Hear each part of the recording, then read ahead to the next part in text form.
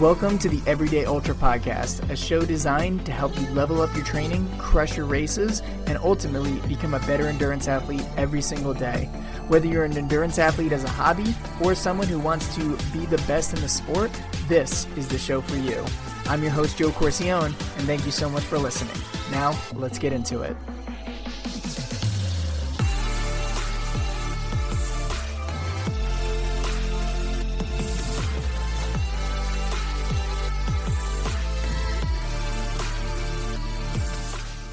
What's up, everybody? Welcome to another episode of the Everyday Ultra Podcast. This episode is amazing, and it's because we're speaking with one of the best ultra runners in the sport right now, and she is just having an unbelievable 2022 so far. I mean, before just the epic year she's having this year, last year she won the Leadville 100, she won the Moab 240, and then this year, and I promise you all these races are completed within this year, she won the Coldwater Rumble, then going in to winning Cocodona 250, and then after that going into winning the High Lonesome 100, and then winning Run Rabbit Run, all in 2022. I mean, that is unbelievable to see the amazing success that she's had, and we're talking with no other than the legend herself, Annie Hughes. So this episode's amazing. We dive into Annie's secrets to success, a little bit of look behind the races that she's won, a little bit of look into her training, her recovery, everything like that. We go deep into there. And the cool thing is too, Annie also talks about her new coaching offering that she's doing with Charmin Ultra. So she is a coach now with Charmin Ultra, helping runners achieve their goals. And so if you're interested in that, check the link in the bio to work with one of the best in the business for sure, and just an overall amazing human being. She is also a runner for Hoka, which is one of my favorite shoe brands, actually the favorite shoe brand of mine. I shouldn't say one of, they are the favorite shoe brand of mine. So always enjoy having on athletes from Hoka as well. But regardless, you're going to love this episode so much. And if you do, and you really like Annie, feel free to check out her coaching services by going to the link in the show notes there. But enough of that. Let's get into this amazing episode with Annie Hughes. What's up, everybody? Welcome to another episode of the Everyday Ultra Podcast. I'm your host, Joe Corcione, and let me tell you, ladies and gents, I'm so excited for today's episode because we are having on one of the athletes in the sport who's just having one of the most massive years I think we've seen, and not just in terms of all the races that she's accomplished, but the results on top of it. So let me just give you just a highlight of what has happened in 2022 alone. So she came in first place at the Coldwater Rumble out here in Arizona in January, first place at the Cocodona 250, also in Arizona in May of this year as well, first place in the High Lonesome 100 in July of 2022. And then most recently, several weeks ago, first place at the legendary Run Rabbit Run race. And then on top of that too, she's also done a 24-hour mileage challenge for her birthday as well, and a bunch of different other training runs sprinkled in between. So not only is she getting in the mileage, but she's also crushing it, stacking up to be one of the most talented ultra runners in the field. And I'm so excited to see what's next for her, because she's coming in too at the young age of 24, which means she's got a lot of career ahead of her. And so this is like such an honor to have her on the podcast today to talk about her journey. And I'm so excited to have one of the most talented runners out there in the sport today, Annie Hughes. Annie, thank you so much for coming on the Everyday Ultra Podcast. Yeah, thank you so much for having me. Yeah, of course. I am so excited for this episode. I know I probably told you that like 5 times, and I mentioned a few times in the intro, but I mean, you have just had an incredible year, and I would love to dive into like the adventure that 2022 has been for you. But before we get started, I'm always curious, especially like high caliber athletes like yourself. How did you get into this this crazy world of ultra running? Because I mean, I know the story. I think it's so interesting, but I'd love to hear from your perspective of how you got into this crazy sport that we're all involved in. Yeah. So my background is in cross country and track, and I did that for over 10 years growing up. I started in middle school and went to college, and I grew up in Wisconsin, and so I didn't know anything about trail running or, the mountains just because of where I lived. That's just not as big a thing out there, I guess. And so all I really knew was cross country track and, road running. And so I thought after college, I'd probably get into like road marathons and that sort of thing, and then maybe move up to ultras. But we would always come to Colorado on family vacations. And so that's kind of where I got my first taste of the mountains and trail running, because I would do, some trail running on our family vacations, just training for cross country or track, and didn't really realize that that's what I was doing. But that's just kind of where you run here, is on really nice trails. And I loved coming out here. And then my family ended up moving to Buena Vista, Colorado for my senior year of high school. I was still really like immersed in the cross country track world. So I didn't really get into the mountains that first year I lived here. But then I moved to Alamosa, Colorado, and I ran for Adams State University for 2 years. And they have a really great tradition there. They're a D2 school, but I think they've won like 60 national titles. So they have a really great tradition there, and really good coach. And I love being a part of the team. And it was definitely a cool experience, but I just got sort of interested in trail running and ultras. And I started just hiking some of the 14,000 foot peaks in Colorado, and there's 58 of them. And as soon as I climbed a couple of them, I was like, wow, I really want to climb them all. And so I made that my next goal, and was just sort of getting burned out in cross country and track. And I was really excited and fascinated with just hiking in the mountains. And so I quit the team. I did 1 full year, and then I ran a cross country season on the team, and then quit and climbed all the 14ers and moved to Leadville, Colorado, because there's a little college here, and I figured I could finish up my degree here and get into trail running, because I just figured the Leadville 100 is here, and there's probably a great community of runners, so it would be a good place to get into the sport.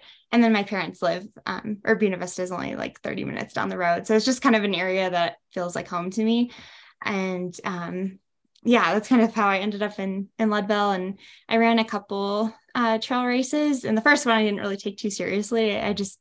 It's called the Moab Red Hot 55K, and I've actually never run a marathon. I just went straight from cross country, running a 5K or whatever it is, to this 55K race in Moab. And the only reason I signed up was because I had never been to Moab before and really just wanted to see the area.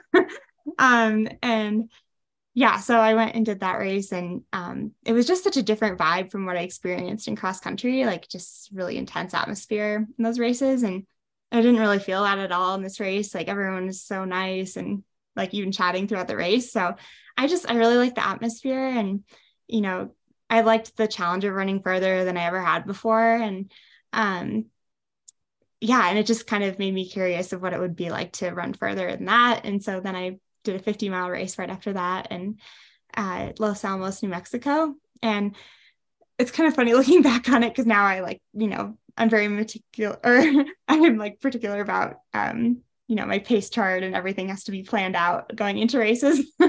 But for that one, I didn't look at the course map or anything about the race at all, and just like showed up. Whoa. So I had no idea what to expect. And I didn't really do that on purpose. I just didn't think about it. And it ended up, it's one of the hardest 50 milers in the country. It's just a lot of elevation gain. I think there's like 11 or 12,000 feet in this 50-mile course. And and it was just really hard for me, but I somehow ended up winning it. And so I was like, well, maybe I'm better at these longer distance races. And so then I moved to Leadville like a month later, and I signed up for the Silver Rush 50. And I just figured, since it's a little faster of a course than the one I had just done, I was like, well, I can probably go out a little bit faster, since, that one was more climbing. And so I went out really fast, and I also didn't really eat anything. I had 2 gels in the first 30 some miles. And I just remember I got to 37 miles or something, and just totally bonked and fell apart. And I got passed by a couple of women. But I really wanted to hang on to that 3rd place spot, because that would guarantee my entry into Leadville 100. I don't know why I thought I could run 100, but for some reason I just really wanted to make it into the 100. And so, yes, I was like a crying mess, but somehow I like held my place in third to the end. And then COVID hit. And so I didn't end up running Leadville until 2021. But I did do some other, another 100 miler in 2021 and an 160 mile FKT. And that's kind of what brought me into like the longer distances, like the 200s. I just figured if I could run 160 miles, I could do 200. So it's only 40 miles more. That's it. Yeah.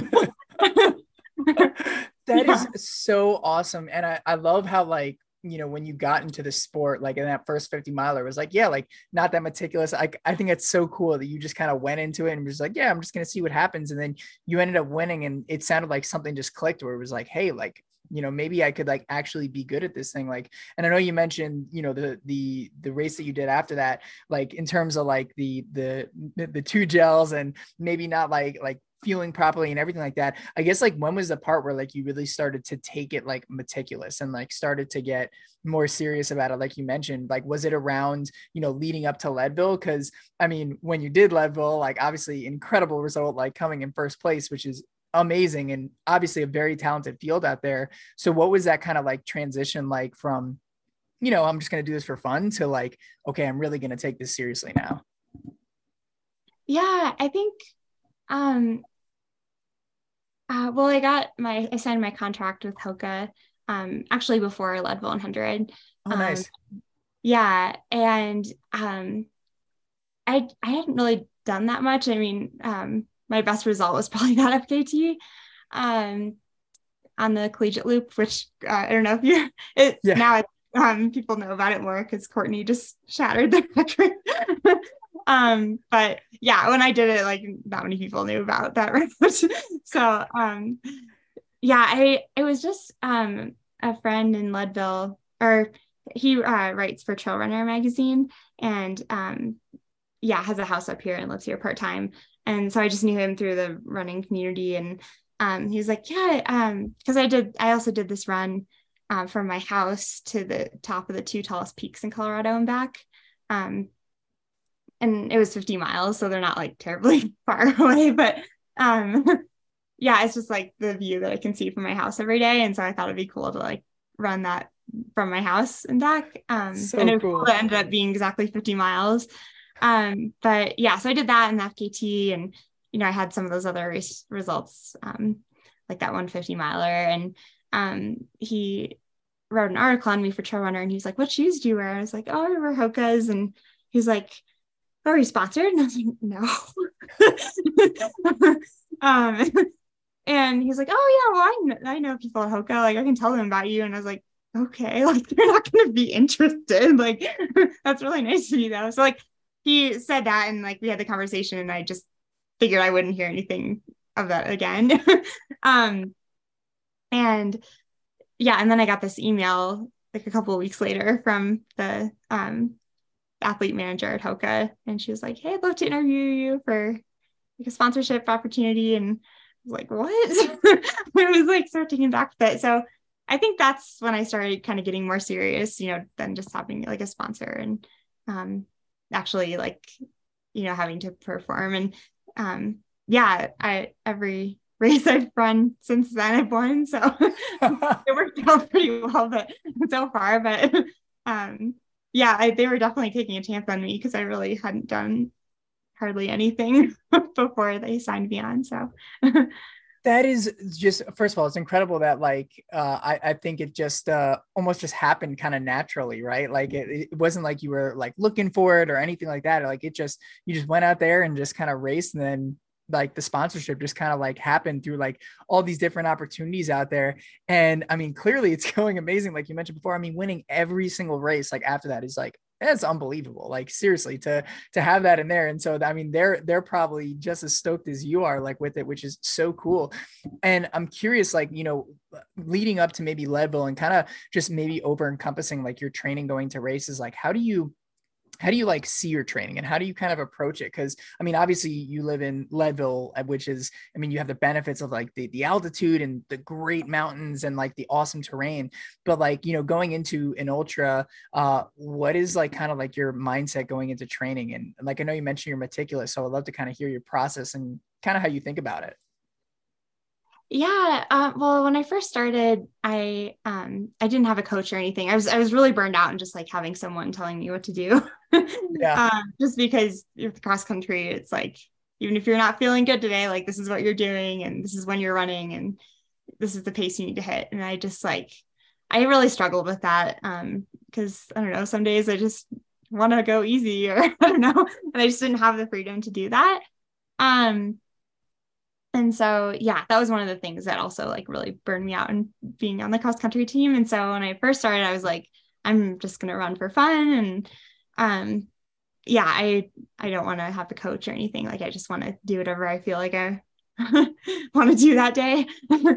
And yeah, I got a coach my going into my first 100 miler because it was during COVID. I did this little challenge where I ran from my house out 2 miles and back for as long as I could every hour. It was kind of like a backyard challenge.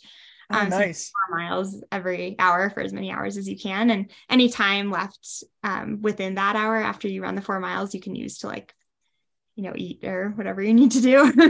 And in the beginning, I had a lot of time. Like I was having like 15 minutes, to like chill and regroup before the next lap. But yeah, I just, it got really hard for me. Like I'd never run for that long before and just had no idea what I was doing. And I also picked the worst day to do it. It was like freezing cold, Leadville. Oh my gosh. um, and so, yeah. And then I started like going into the night and it just got really hard. And then I got to the point where I was like barely making the 4 miles within that hour.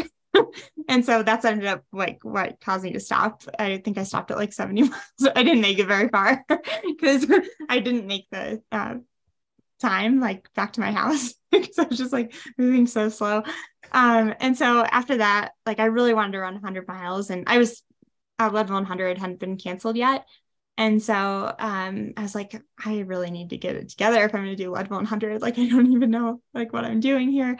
And so one of my friends, because I worked at this restaurant here in Leadville, and one of my coworkers knew this coach here in Leadville, and he's a professional triathlete and endurance coach. And he's never run an ultra or anything, but his mom is really big into ultra running, and just living in Leadville his whole life, he's been really exposed to the sport.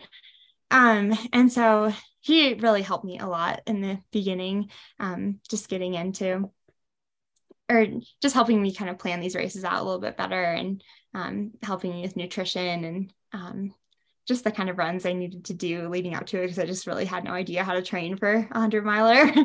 And so that was super helpful for me in the beginning. But I guess I just noticed like this year, I just started like it wasn't because I didn't trust him or anything. I just didn't really think about following the plan. Like I just naturally started doing my own thing once I kind of figured out like what I needed to do to train for these ultras. And so yeah, I had to like tell him that I just think I want to do my own thing now.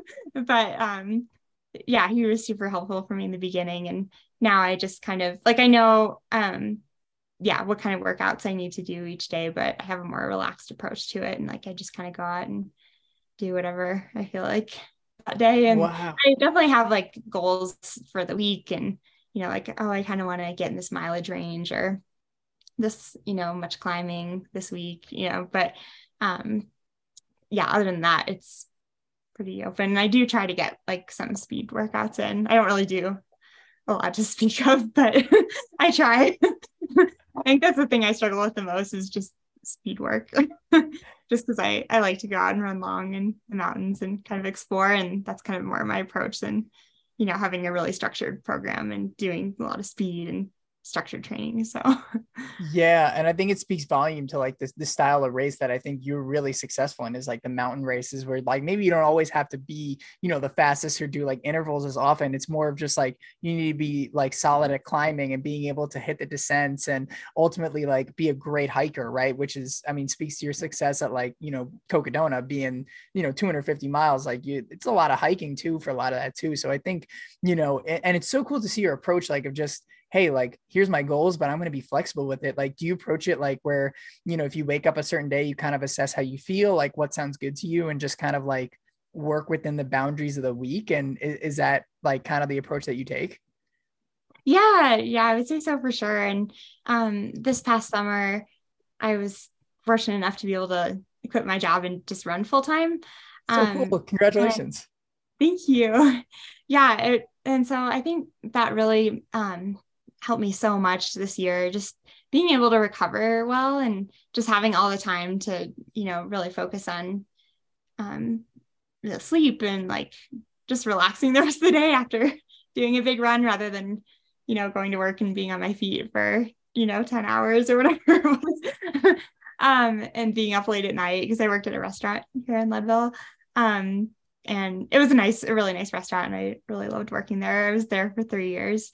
But yeah, it was definitely just getting hard. Like the more serious I was starting to take my running, like the harder it was for me to be there. So, yeah, I think that's been a huge part of my success this year, as well as just being able to really focus on all my races and training and recover well. So That's awesome. Yeah, because I was curious to ask about your recovery, right? Because like, I mean, your 2022 has just been stacked. I mean, it's a lot of mileage. And like usually a lot of people, like, I mean, for me, like I mean, I would struggle to do like all those races in 1 year, and let alone you're not only doing them, but like you're winning them too. So like, how are you recovering like in between these? Because like you're coming back like at least by the results like look like fresh for each of these races that seem so close back to each other. So like what is like your like secret to recovery, so to say? um yeah, I don't know. I don't really know what my secret is. Maybe just being like young. I don't know. Maybe it'll get harder as I get older. I won't be able to like run this many races. um, but I get a lot of body work done like as soon as I feel anything or if I start feeling really tight. Yeah, I spend a lot of money on massages and acupuncture. Yeah, and I have a bunch of like some of my closest friends here in Leadville are professional masseuses and acupuncturists. So it's really nice to have friends who are able to just like get me in whenever. And my friend who's a massage therapist, like she'll be like, "You're really tight today. Like I don't mind going over time if you are okay with that." And so she'll do like massages that are over 2 hours, which is really nice. So I feel like they're the whole reason I like am able to stay healthy because I'm honestly not really that great about rolling out or doing strength work. So yeah, I just get a lot of body work done and I don't know, Epsom salt baths and yeah, just really listening to my body. Like I'm not afraid to back off if I start feeling tired. And I was feeling really tired going into Run Rabbit the whole month before. I just felt really sluggish and just not recovered fully from High Lonesome. I just felt like I had a lot more time from between Cocodona and High Lonesome to recover and then start my training for the race. Whereas for High Lonesome, it was like basically just recovering and I didn't really put too much actual training in for the race. And so, yeah, going into it, I like really wasn't sure how it was going to go because yeah, I felt really sluggish, just really low energy, I guess, like and I had all these like weird aches and pains and stuff like going into the race. And it was also really stacked, so many great women in the race who also hadn't been racing much the season. So I was like, oh, they're going to be really fresh. And so I honestly just like took all the pressure off myself because I was like, yeah, there's no way I'm doing well this race. But I just made a pace chart for myself, and or I had, actually my friend, she's basically my coach, but she's like more of a mentor, mother figure, and she's really great with writing my pace chart. She just like knows kind of my potential, and like she's crewed me enough that she knows like about what time I'll be able to run, and it's always just really accurate. Like I barely have to try to like stay on her chart. Like she just knows. Oh, Um, wow. and yeah, I'll come into the aid station, and yeah, it's kind of crazy, but yeah. So she wrote me my pace chart for Run Rabbit, and she also did for High Lonesome, and yeah, all my other races. But at High Lonesome, she started me out a little slower, and I felt really good the second half, and like was able to run like a whole hour faster than I expected. And Oh, so I was wow. like, that strategy worked really well. And so we're like, yeah, let's do this again for Run Rabbit. And so I started out slow, and yeah, I was like probably like top 10 or something within the first 20 miles before I like took the lead. And I took the lead just naturally, like from following the pace chart. Like I wasn't really trying to like compete or anything. Like I was just following when she said I needed to be at the next aid station. And yeah, I ended up moving to first. And then somehow like all of the women that I was really worried about going into the race, like they either just had like an off day or dropped out. And so I was like, well, and then I ran like the exact time I was supposed to run for the race. So it was kind of like a bit of luck too. But I'm like glad I was able to pull it off. And I felt like I ran a smart race, and um yeah, I felt like I ran within my potential. So That is incredible. I think it's like so awesome too how like even you still gave yourself like the grace and like was like, hey, like, I'm just gonna go out there, just gonna kind of run and see how it is. And like you stuck to a plan, and you ultimately like, it ended up working out in the end of the day, which is like incredible. Like, did you have to battle like any, and I'm curious, like this is more like a general question too, and maybe it could be specific to Run Rabbit, like when you're in the middle of a race, like, cause I mean, obviously like these are long races, things happen, it gets tough, it gets hard. I mean, especially at Cocodona, right? Like you're out there for a long time. Like what goes through your head, and how do you kind of manage any difficulty that comes up, or like any adversity, or like, because it's so interesting. I love watching you race, because when you race, like you always have this like big smile on your face, and you're out there like looking like you're enjoying it, even in like the most like brutal conditions. So like, how do you handle your mindset when you're out there, and maybe specific to Run Rabbit, coming in a little tired and kind of feeling like, like you mentioned before, like not your best coming in, but still pulling out the win. yeah, I think when the race started, I just, and even before the race, I just saw so many people I knew and like so many friends, and I was like, oh, this is such a wonderful, community. And we started the race, and I was like, this is so fun. Like and yeah, and so like all of those thoughts that I had kind of going into it, like, oh, I'm tired and stuff. Like, and my mom also wrote me this note before the race that really helped. And she wrote me that your body is your thought. And it's just Mm, so true with these long races. And yeah, even just your mindset going into it. You can choose to think like that your body's feeling bad, or you can, choose to enjoy the race and do the best you can. So that's kind of how I went into it. And yeah, started the race and was just really enjoying the whole experience. And um, yeah, I think the biggest or the hardest part, because we did have some kind of harsh conditions out there. Like it wasn't horrible. I think a lot of people blew it up into much worse than it actually was. It wasn't, I don't know, the storms weren't that long or anything. Like they were just kind of like, it would start kind of hailing and raining and stuff, but it didn't last super long. Um, but there was one part in the race where it just got super bad. And I had about 20 miles left to go. And I was coming into this one aid station, and the rain just came out of nowhere. It was kind of crazy. And yeah, I was about like 2 hours from sunrise. And I came to this aid station, and I like barely made it there. Like because I wear these glasses when I race, because I have horrible vision, and the contacts just get all irritated when I do these long races and you're overnight and everything. And so I have these glasses that are my prescription, and then they're also transition lenses. mm. Um, and so they're really nice, but they're not really, I found out that they're not great in the rain. um, and they just started like fogging up, and it was fine during the day. Like I didn't really notice it as much, but for some reason they just got really bad at the night when I like couldn't see very well to begin with because it's dark. Um, and yeah, just fogging up, and like all the raindrops were like collecting on them. And so I like had a hat and I like put that over that, put that on to just like cover my glasses, but then it would make my headlamp all wonky. Like I just couldn't see his, and so I was like, oh, that doesn't work. And then I wear this waist light for all of my races, and it always lasts for the whole night. And so I didn't bring an extra one because I was like, I know I've used this multiple times. I know it will last you a whole night. And of course it died like halfway through the night.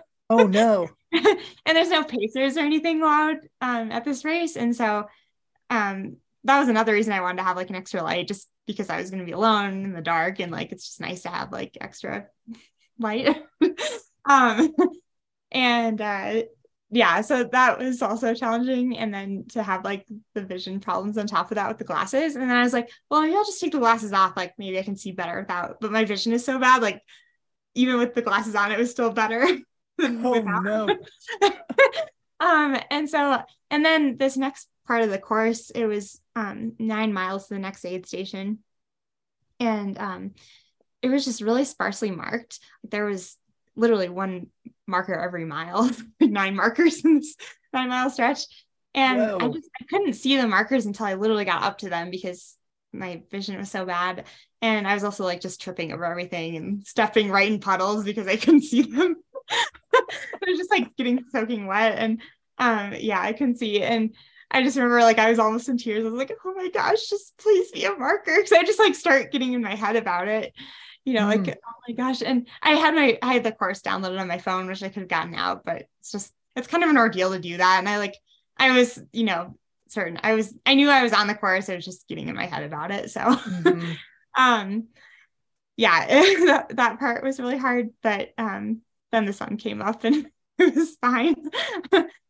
But yeah, I don't know. I even in that situation when it felt like really hard and everything, I didn't get too down about it. Like, I don't know, because you have no choice out there but to just like keep going. And like, it's never a question in my mind, like to drop out of a race. Like that's not even something that would cross my mind. So, I don't know. I think that helps a lot too. Just when I'm feeling really bad in a race, it's like, well, the only way out is through. So there's no reason to like feel bad for myself because, there's no choice but to keep going. So that is awesome. And I mean, wow, I didn't realize like all the adversity you went through in like those last few miles, like I mean, that's a lot to juggle between like the eyesight and then the rain and then the water. And then like, I would be paranoid too, like with like the course markers, like not seeing one for like a mile like that, especially with low visibility, like that's like crazy. But I love that you gave yourself the option of just like, yeah, I'm going to finish this. Like, do you think like that just helps you to keep like, are you just like constantly saying, okay, just keep moving forward? Like, what's kind of like the self-talk? Like, are you like talking to yourself, or is it more just like you're just kind of like moving forward? Like, because most times I feel like when you don't kind of have that mental reserve, like you have that mental like strength to not just problem solve, but like move past the adversity. Right. And it's usually like those things that you mentioned before that can crumble someone in an ultra. So like, are you talking to yourself during this, or like what are kind of like the things going through your head, but like besides like the I'm not going to finish, or I am going to finish no matter what mentality throughout the race? Yeah, I think it was just more like I was just kind of annoyed by it. I was like, oh my gosh. And I was just like, I was literally saying out loud, like, oh, sun, please come up. So, I don't know. It wasn't like that. It really wasn't that bad. It just, yeah, it was just more annoying, I guess. Yeah. Yeah. But I knew I was going to finish and everything. So that wasn't like a thought in my mind. I was so far ahead of the next female. So I mean, there's just no one, like I didn't see hardly anyone the last 30 miles. Like we were all just so spread out. So yeah, I just, I was like, well, there's no one here to complain to. Like, I'm just here in the rain, in the dark by myself. Like, I just have to keep going. Like, I love that. I think, yeah, I think it speaks volumes to like how you see the problem, right? Because like you mentioned before, you're like, oh, I just see it like it's annoying, like small problems where it can be like easy to like I can't pronounce it, like catastrophe, make it a huge catastrophe, right? Like those like small Yeah. problems. Yeah, can't say the word there. I don't know why. I guess my brain gets in a loop, but regardless, like I think it like speaks volume how you're seeing those things. It's like, oh, they're just like annoying the little things, and I'm just gonna keep kind of moving forward from there.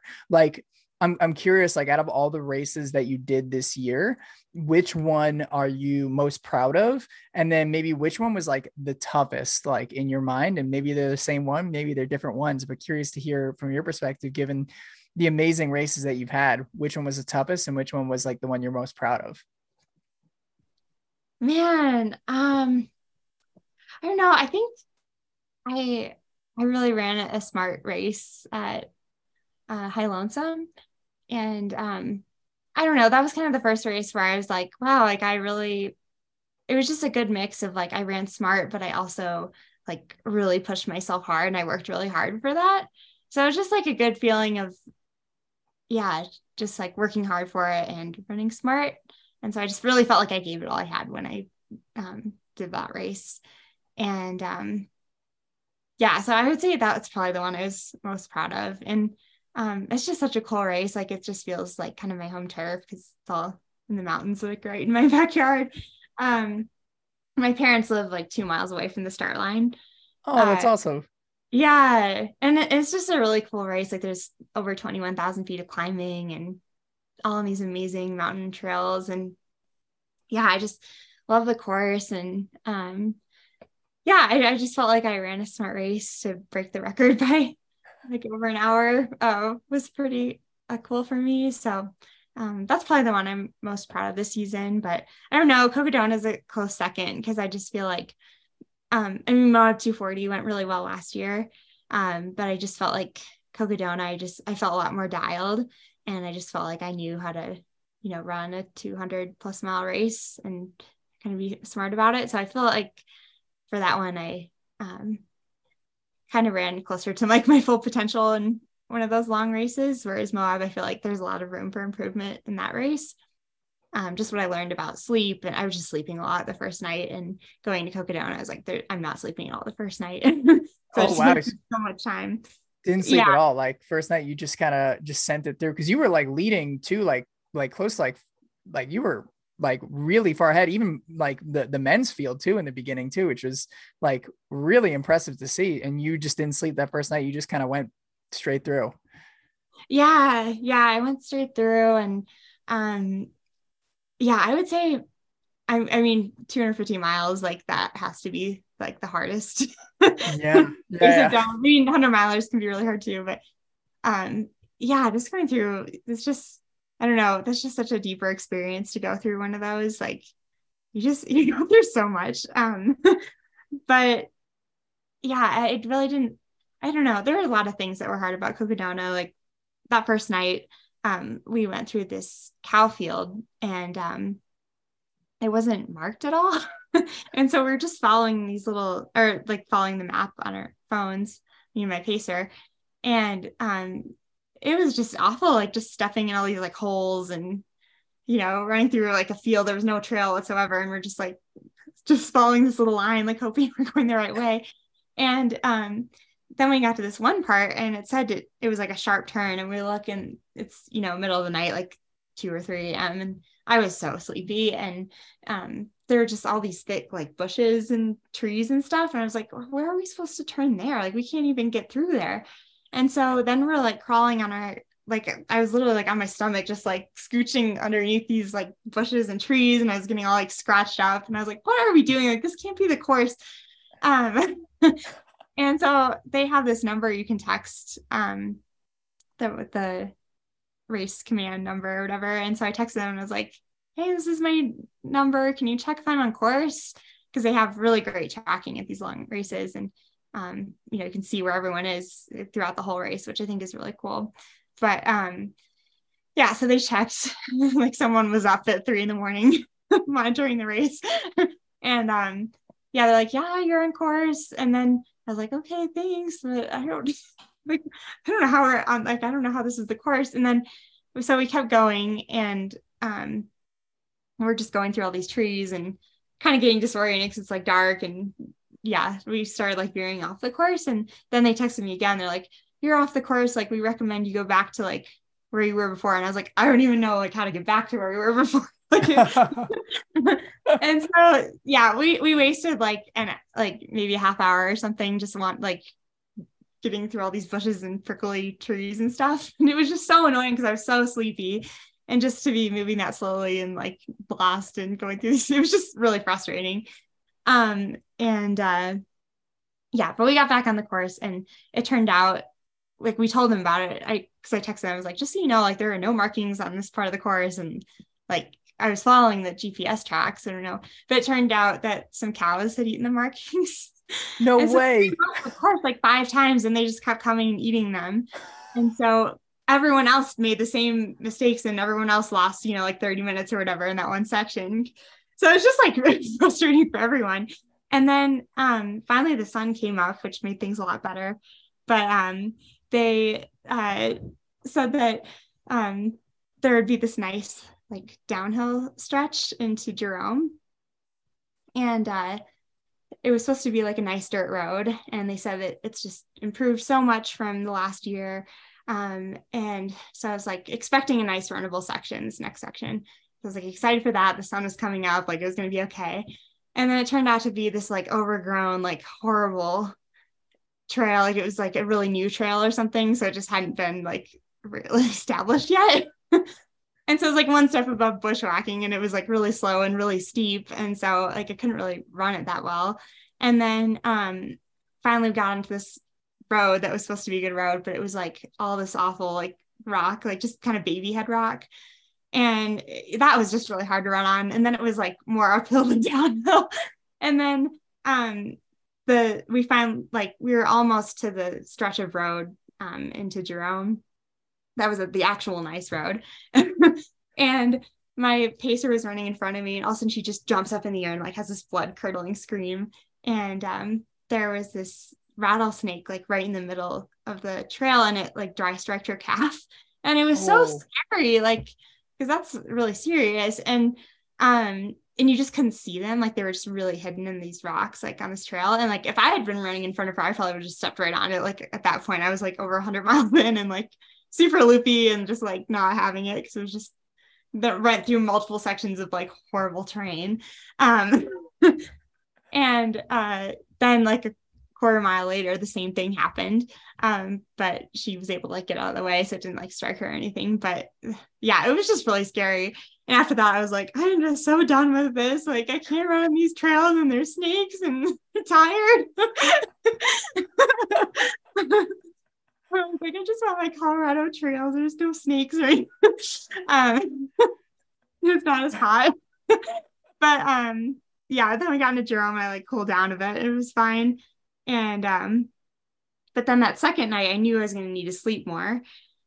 And yeah, so my pacer and I, like, we planned to probably sleep on the trail at some point.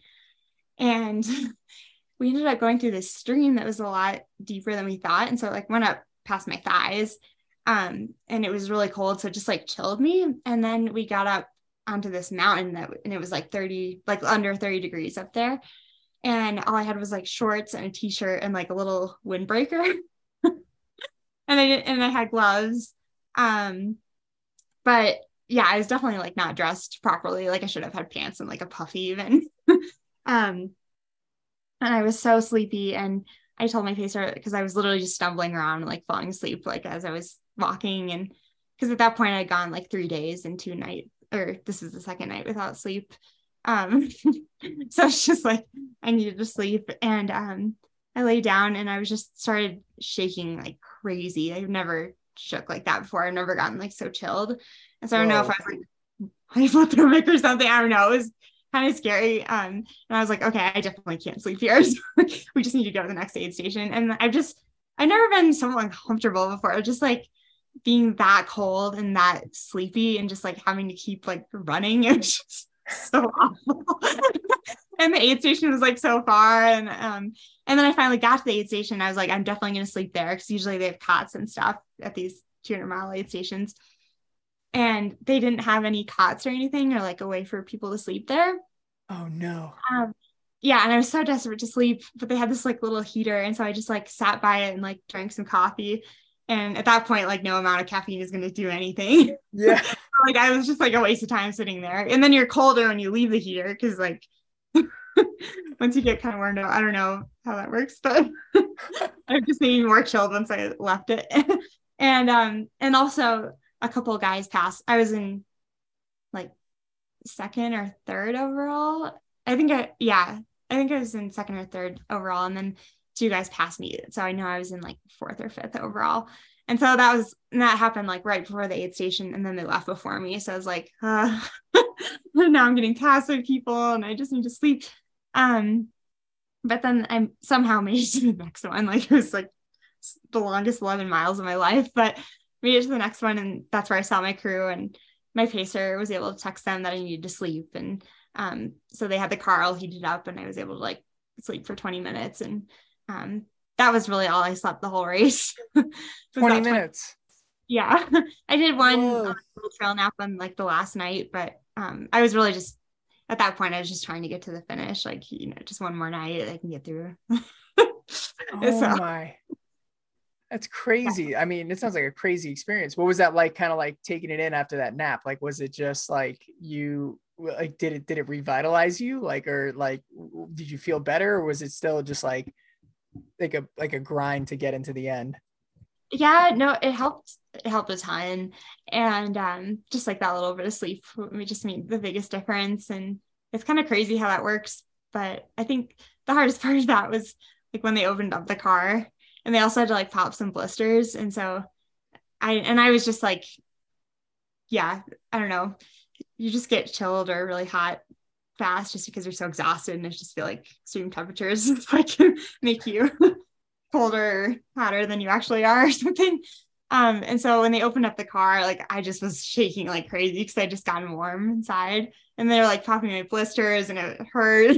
It's just so I remember like leaving that aid station. I had like all these blankets on me and I was just like shaking. Oh my.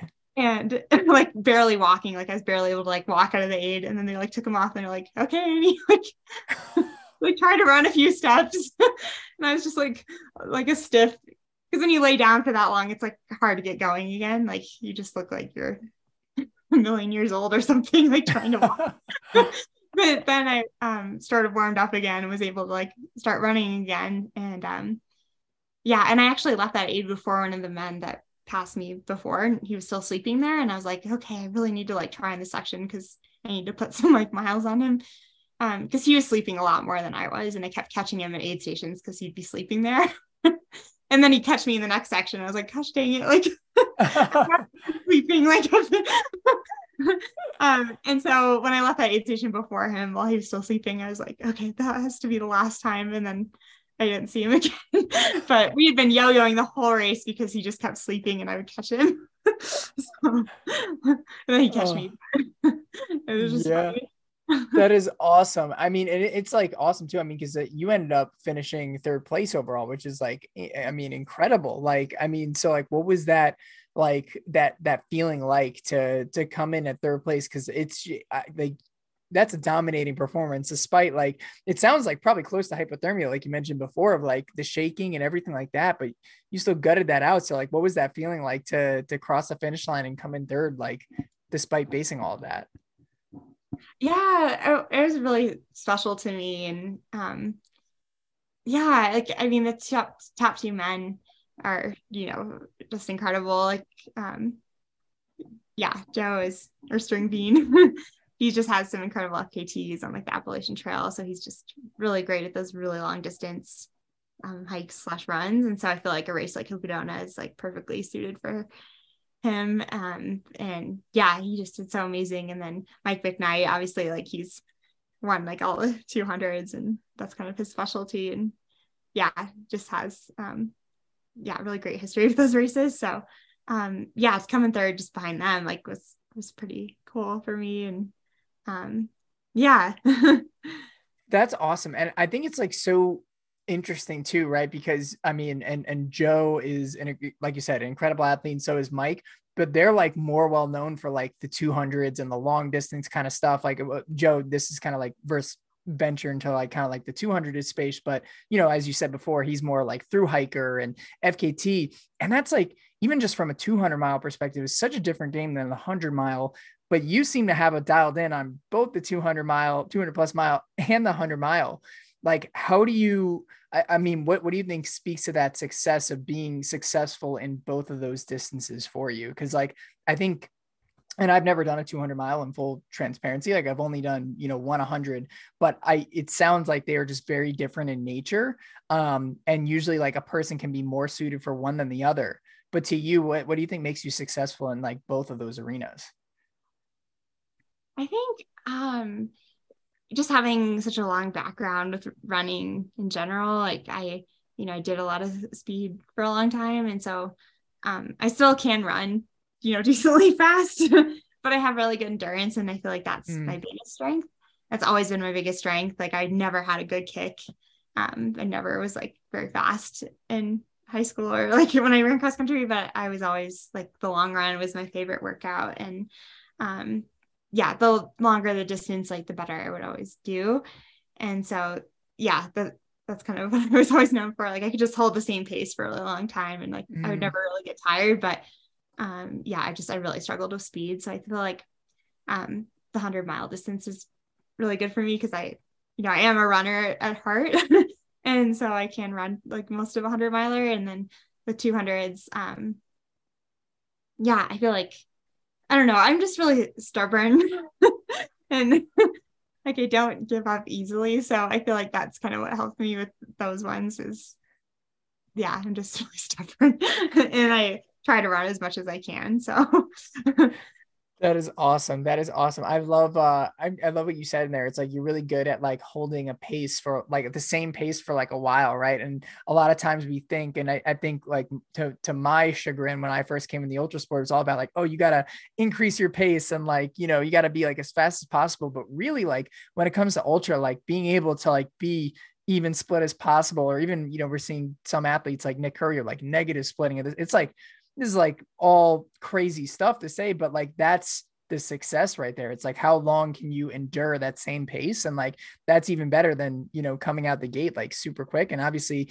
it amounts to your success and, not just success in the 100 miles, but also in the 200 plus miles, which makes you a super versatile runner, which I think is an awesome time to bring up this next point, because I think because you're so versatile and so successful in so many different outlets. Like, I mean, you make an incredible coach, and you just recently just had some exciting news about that, about, you're kind of venturing into the coaching world. So tell us a little bit about that. Cause I think, I always say like when people like have big goals in the sport, I'm like, hire a coach who's like super successful in like their area. I mean, like one of the best of the best. And, given your track record, I think you have well earned that title for, out of the runners in the field today. So tell us a little bit more about this exciting announcement and, this new opportunity that you recently posted on social. oh, thank you so much. Yeah, so I'm friends with Addie Bracy, Yeah. and she's coaches on the team as well. And yeah, we were just going for a run together this summer, and she was like, "Yeah, Ian is looking for a coach for the 200-mile distances because none of the other coaches have run 200." And she was like, "Is that something you'd be interested in, like being a coach?" And I was like, "I don't know.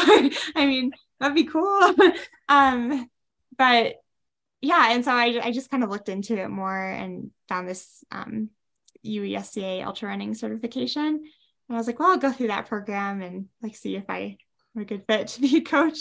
And I really enjoyed the program, and I just figured, it'd be a cool way to give back to the sport and by helping other athletes reach their goals, and also just get more people into the 200s, because I'm just really excited to see that distance take off a bit more. And so I'm really excited to work with more athletes who want to run these 200s and even 100s.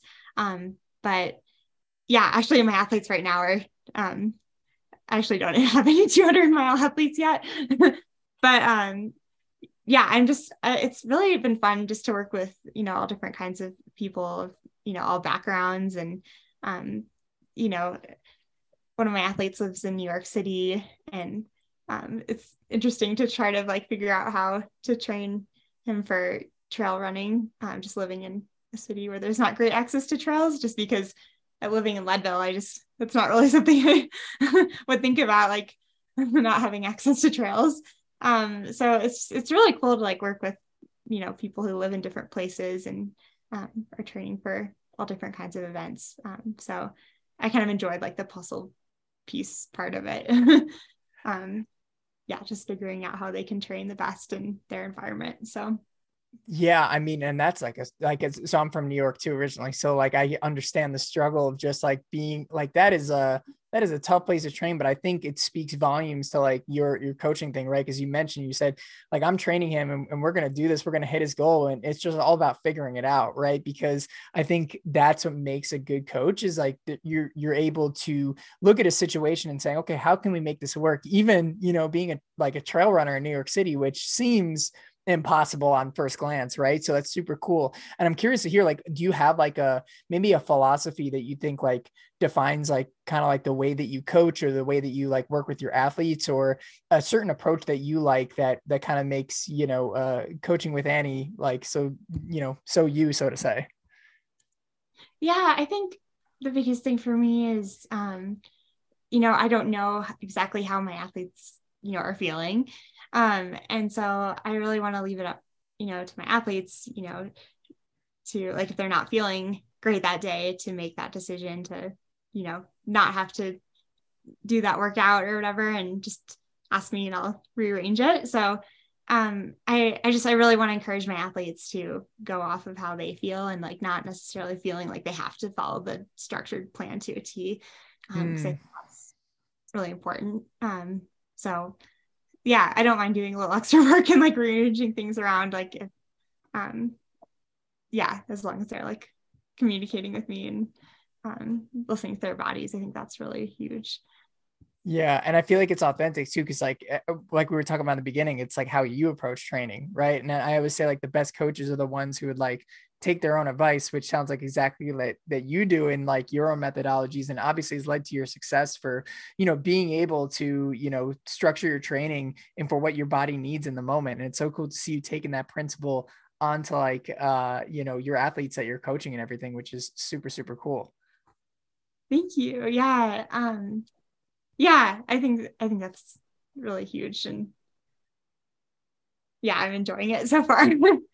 That is awesome. That is awesome. And for our listeners who are listening too, I mean, like I said before, like if you're looking for a coach like in 200s, or even just diving into the world of long distance, I mean, Annie is one of the best of the best out there. So she has my stamp of approval for sure, like in terms of like coaching, and I'm sure stamp of approval of just the ultra community. So Annie, like if someone's listening here who is interested in working with you or learning more about you, where can they do so? And I'll be happy to put the information in the show notes too. But where can they reach out to you or inquire about your coaching programs if they're interested in signing up with you?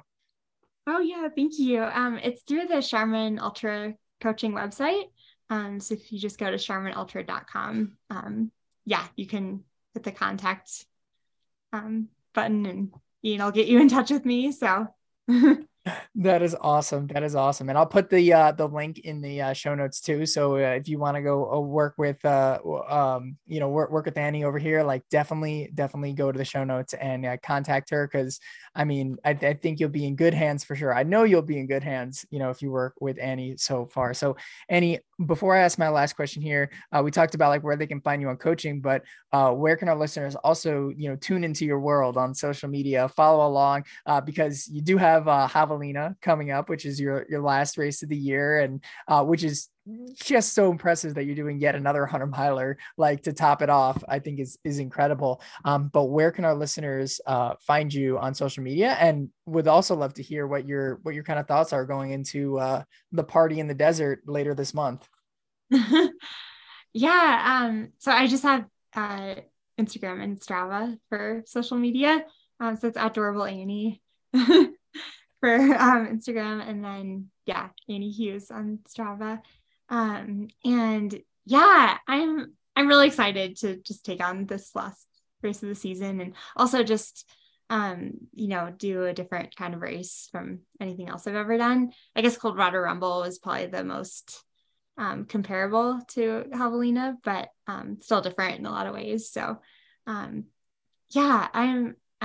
really looking forward to just the atmosphere of the race. I think that's the thing I'm most excited for. It's just like a wild kind of party experience. So I think it'll be a lot of fun, a cool way to end the season. But hopefully I can figure out a creative way to get some heat training in here before the race. So Yeah, and I wanted to ask about that too, because and I know I mentioned I have one last question, but more so two questions, because I think it's like a cool like case study to see like into your world, right? Because not everybody's in the desert, and October is like an interesting time of year where like other places it gets like colder. I mean, like you mentioned, like before we start recording, it's snowing in Leadville, which is just like, I mean, like so different than the desert. But coming into there, I guess, like, how do you like plan to like think of these strategies, and maybe like what would your suggestion be for someone who like you said before, like lives in New York City, or maybe lives in a place that's just not similar to where they're racing, but in order to like set them up for success, and I guess how you approach that in your own training? Yeah. So a lot of the races that I've done so far, have been very comparable to like where I live. Like High Lonesome, I could just go train on the course all the time. And then Run Rabbit, I went down and trained on the actual course a couple times too. So just having access to the actual course is really nice. But for Cocodona, I wasn't able to get out to run part of the course for that. So I actually went down to Moab for like a little over a week and trained there because it's warm in the spring, and that was like the month before the race, and I just had a really great week of training down there. And I think that helped a ton, because in May it's still a little snowy and awful here. So it was nice to escape down to Moab, which is only like 4.5 hours away, and get some desert running in. So I think just maybe making a trip out of it or something, just get a good week of training in a place that's similar to where you'll be racing is really huge. Or there's all kinds of little like tricks and things you can do to kind of mimic what you'll experience. But I don't know. I don't think I think the most important thing is just being fit, as long as you're fit, like no matter how bad the conditions are, if you're not used to it, like just having like great fitness is probably the biggest thing. But and then fine tuning those adaptations to heat or cold or mountains, whatever altitude, that can be done like pretty close to the race. So and there's a lot of ways to do that. So yeah, that's actually a really good point. I love how like you're focusing on like the fitness, and then to your point too, it's like really it only takes like maybe like a week to like get those like race tune specific things in, like you mentioned, right? Like as you said, hey, I spent a week in Moab. Like I remember Adam Peterman before Western States, like he came out to Phoenix like for like a week, like before, just a week, right? And like that was kind of like his heat training, so to say. And a lot of athletes do that. I mean, even in, Phoenix here, people will go to Flagstaff if they're training for like a mountain race or something for a week at cooler temps and high altitude. So it's such a cool thing, because I think a lot of people put a lot of weight, and I take this also to myself, is like put a lot of weight on like the race specific stuff, where it's like, hey, fitness is first, and then like you can fine tune those race specific stuff in a week. So I think that's awesome advice, and I'm excited to see you at Javelina. I think it's going to be super cool to see you out there and have a party in the desert, and enjoy some of the scorching hot Arizona heat to get you out of the snow for a little bit, for sure. So it's going to be super fun. And Annie, for my last question here that I ask every single guest who comes on the show, what can our listeners do every single day to be a better endurance athlete? I think I wouldn't say running every single day. But I think just being like really realistic with yourself and really like listening to your body. I think like that's the biggest thing is just being honest with yourself and saying like, do I just not feel like, doing this long run today? Or do I really think it's gonna it's not good for me to do that today? So just kind of like knowing those things about yourself, like knowing when you can push it more and knowing when to back off. And then just being really consistent.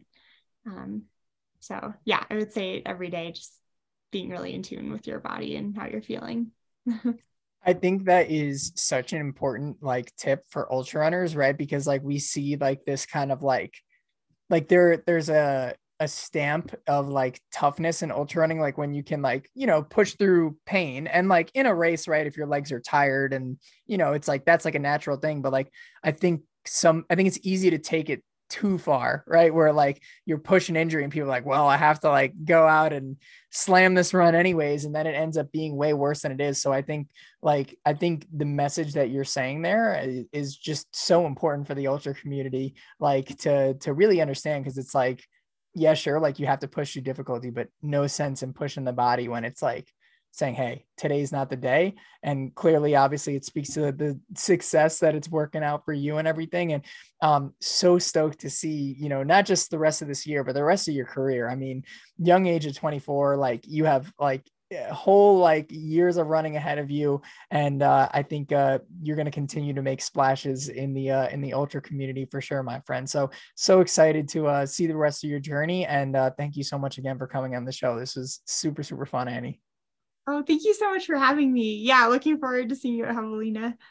Yeah, it's going to be a lot of fun. Thanks again, Annie.